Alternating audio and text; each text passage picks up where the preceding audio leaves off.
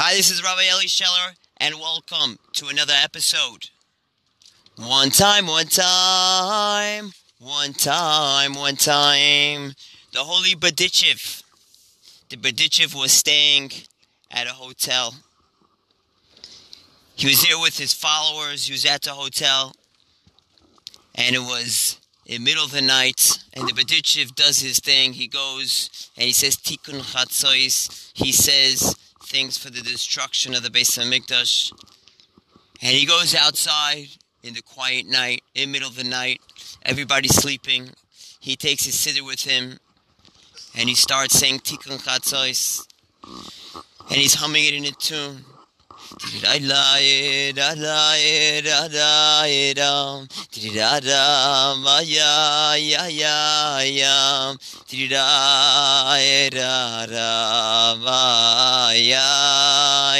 he's getting all into the Tikkun Chatzois, and he's waving back and forth, and he's saying it again, and he's getting more emotional, and he begins crying.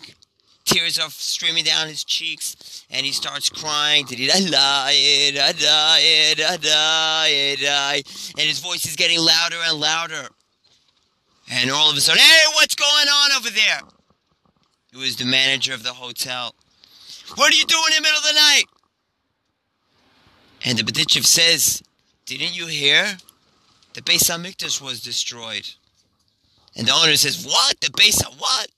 And the Berdichev explains him what the Beis HaMikdash was, and what the Jewish people once had, and the closeness we once had to Hashem, and all the miracles that would happen, and all the Levim that would sing, and all the Kabbanis that people brought, and what we lost because of destruction, Beis HaMikdash.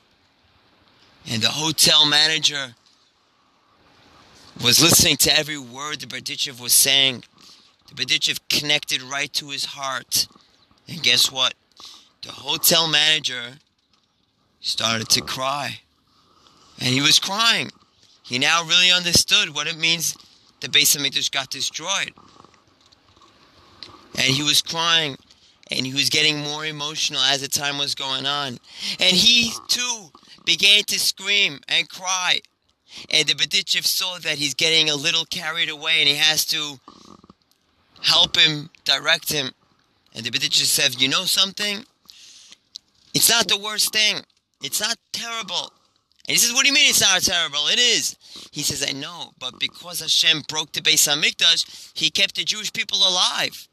Hashem took it out of His anger on sticks and stones, and now the Jewish people could remain, and we have a second chance. And really we have another chance for tshuva. And the man listened to every word the Berdichev was saying, and he began to smile. And he's like, you're right. This is good news. And they started laughing. And they started dancing together. And they were making noise as they were dancing.